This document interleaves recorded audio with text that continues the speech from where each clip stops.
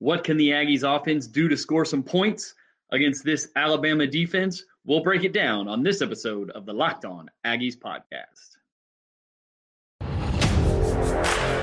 You are Locked On Aggies, your daily podcast on the Texas A&M Aggies. Part of the Locked On Podcast Network, your team every day.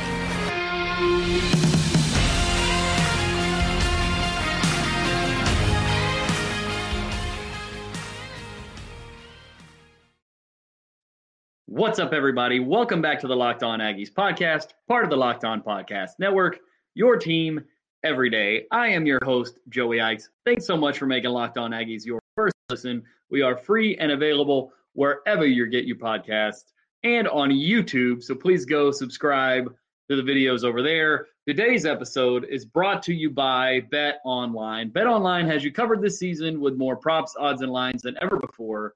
Bet Online, where the game starts. And the game starts for A&M this weekend at Bryant-Denny Stadium in Tuscaloosa, Alabama, with finding a way to score some points against this Alabama defense, or against any defense at this point, if you're Jimbo Fisher's team. They just have not had a way to muster any sort of consistent offensive effort in any game for 4 quarters. And the Aggies defense, no matter who starts at quarterback for Alabama, we'll get to the defense tomorrow, but the Aggies defense is going to have their hands full with this Alabama offense, no matter who starts at quarterback. So can this A&M offense score enough to keep up? I think it depends on a few things.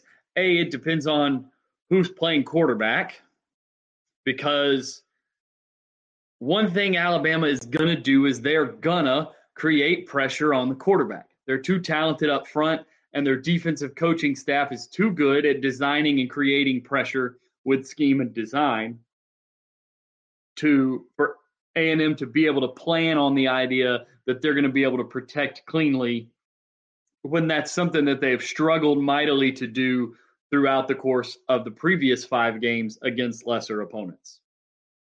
And you also have significant inconsistencies in your wide receiver core at this point, with Ainias Smith out with a season-ending injury. We had a very good game from Moose Muhammad last week with over 100 yards receiving, some really nice plays over the middle. Evan Stewart and Chris Marshall, missed a game due to suspension, have been up and down in the games that they have played. You're going to have to get a lot of consistency. Several of your offensive players, specifically your pass catchers, are going to have their best games of the season this week in order to be able to score points. So how does it look schematically? What is Alabama going to try to do to slow down and stop this A&M offense, and how can A&M answer it? And that sort of depends on who's playing quarterback, because we've seen Max Johnson show some mobility in his games that he started. But it would be silly to pretend that he is the same athlete or the same runner as Haynes King, who might be the second fastest guy on the A&M roster behind running back Devon Achane. So one of the things that Arkansas in their game against Alabama was able to have some success with is the read running game, with the quarterback and the running back both available as legitimate rushing threats on several of the run plays, on a lot of the run plays. And when you do that and you combine that with action that crosses the field, you create misdirection, and one wrong step by a defender for Alabama creates a lane, either for Achane or for the quarterback. And I think for the purposes of this conversation, because we just saw Max get hurt, I'm going to work under the assumption that Haynes King is going to be the starter when I'm thinking through this analysis. And if you have Haynes in the backfield and you have his speed and you combine that with Devon Achane speed, and you can create situations where you create hesitation at the second level with the linebackers for Alabama, I think you can create some running lanes and you can create some big plays on the ground. And that's going to be extremely important because this team, from a coverage and a pass rush standpoint, is extremely talented and extremely well coached. And so if you're going to score on Alabama, you can't do it from 3rd and 7, and you can't do it from 2nd and 11. You have to do it from 2nd and 3 or from 3rd and 1. So you have to be able to run the football, but they're extremely talented up front. So it's not just line it up, hand the ball off, and run it downhill. You have to create misdirection, and you have to, especially if Haynes King is the quarterback, you have to make use of the legs and the running ability of Haynes King from the quarterback position. If you can do that, we saw, if you watched the Arkansas-Alabama game last week or went back and rewatched it this week, as I did, you saw Arkansas create opportunities in the running game, inside and outside, against Alabama. You saw the Razorbacks create lanes and create some decent runs.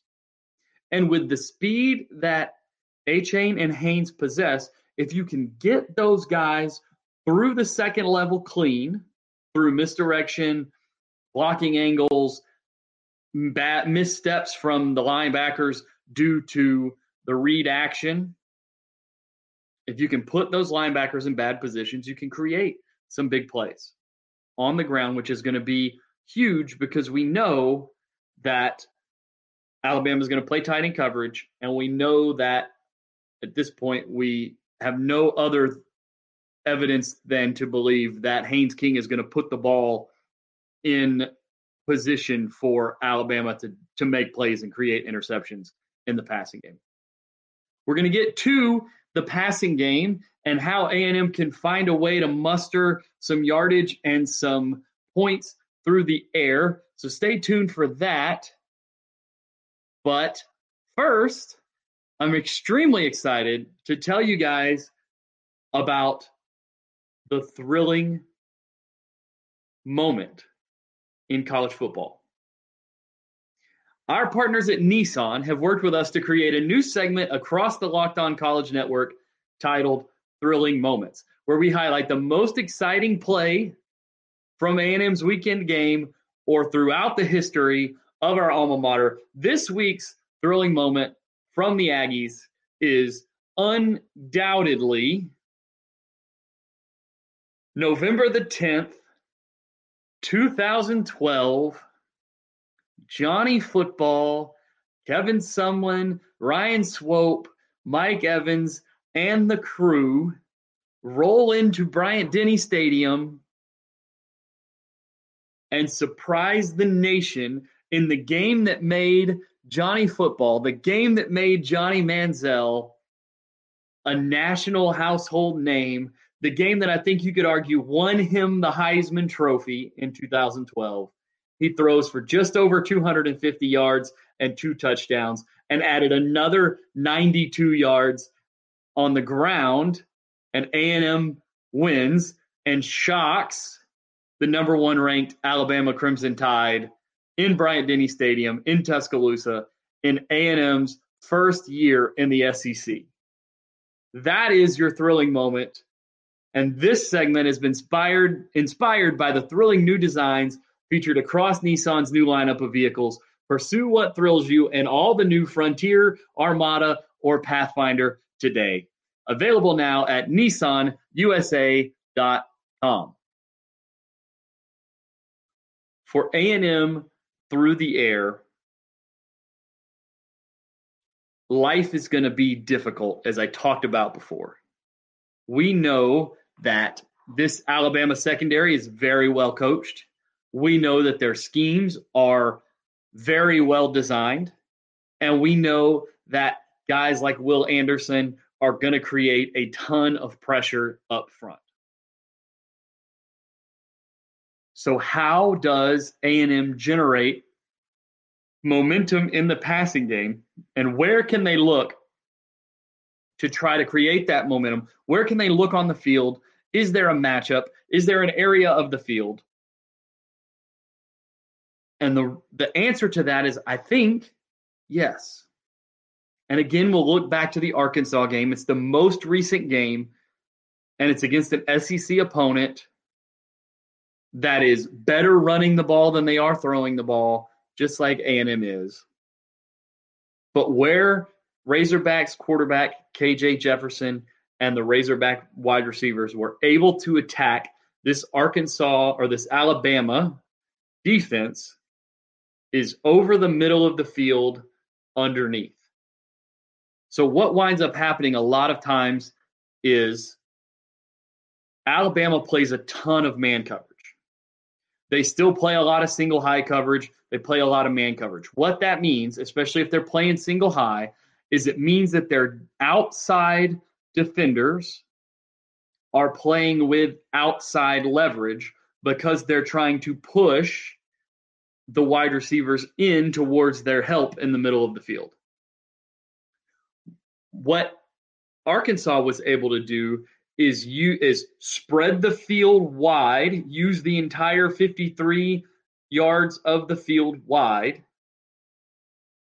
use in-breaking routes from the outside receivers against that outside leverage, while using outside breaking routes from the inside receivers, along with some motion, to move the defender. Sometimes Alabama will play with what Nick Saban calls a rat player, or a rat in the hole is the reason why he calls it a rat player, who's in the middle of the field underneath. And if you can move that guy with out-breaking routes from inside and bring in breaking routes from outside, you can create holes in the middle of the field. And Arkansas was able to do that and was able to create some pretty good opportunities for run after the catch. And we've seen Moose Muhammad, especially in the game against Mississippi State. We've seen Evan Stewart in several games.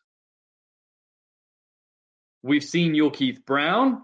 We've seen these guys be able to catch and run with the ball and generate yards after the catch. It's going to be extremely difficult for A&M to drop back and take deep shots against this Alabama team, especially if they are in obvious passing situations. If you get into 3rd and 7 against this team, against this Crimson Tide defense, and you try to drop back and throw the ball 15 yards down the field, your quarterbacks are going to be in for a long day, because you're going to get tight designer coverages in the back end, and you're going to get pass rushes that are going to give this A&M offensive line that has been relatively leaky as it is a lot of problems. So what you have to do is you have to have designed, quick, easy completions to get the ball in the hands of these guys who you think should be able to create after the catch. Alabama gave up some pretty decent yards after the catch against Arkansas. And I like to believe that A&M has at least the same level of receiving weapons that Arkansas does when it comes to yards after the catch ability. So if they can get Moose Muhammad going over the middle of the field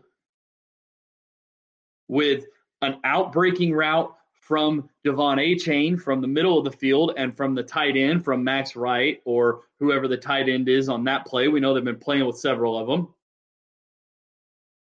If you can get those out-breaking routes from the back and the tight end, and the in-breaking routes from the wide receivers, or get Evan Stewart coming on a drag route across the middle, or a slant, motion him into a stack with Moose Muhammad, run Muhammad up the field to carry the interior part of the defense, and run Evan Stewart underneath him on a slant or a drag route, maybe you can have some space created there to generate some separation, an easy completion for Haynes King, hopefully not under pressure, and the ability to get the ball into a wide receiver's hands with the ability to make a play and hopefully create some big yardage. As we get ready to continue to talk about how A&M can generate some big plays, how they can take some deep shots against this Alabama secondary, before we do that, I'm extremely excited to tell you guys about BetOnline. You know BetOnline is your number one source for football betting information this season. Find all your latest player developments, team matchups, news, podcasts, and in-depth articles and analysis on every game you can find. And as always, BetOnline remains your continued source for all your sport wagering information with live betting and up-to-the-minute scores on every sport out there. The fastest and easiest way to check in on all your favorite games and events, including MLB, MMA, boxing, and golf. Head to BetOnline or use your mobile device to learn more. That's BetOnline, where the game starts. How can A&M create deep shots against this Alabama defense? First of all, it has to be on early downs to take the shot. It has to be take a shot on 1st and 10. We saw A&M take a deep shot on 1st and 10 following a turnover in the Mississippi State game, and they didn't connect, but it's absolutely the right idea. Get the sudden change if you get a turnover or a big punt return or a big kick return from Devon Achane.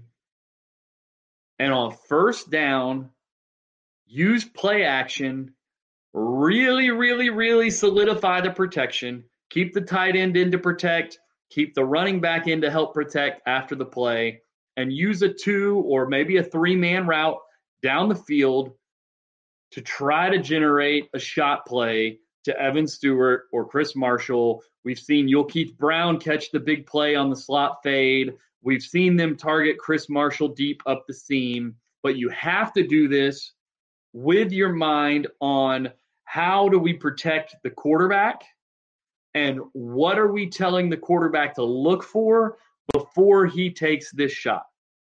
This game cannot be Haynes King running around trying to throw YOLO balls down the field to these wide receivers in tight coverage on 3rd downs. A&M will not move the football at all if that's the game plan from Jimbo Fisher and this offensive staff. You absolutely have to use play action, slow the pass rush down, use max protection, give Haynes a deep pocket, and let him make the big throw down the field. Take advantage of what you believe to be a pretty good group of dynamic receivers, put a lot of assets into protection, and try to create 1 or 2 deep shots down the field.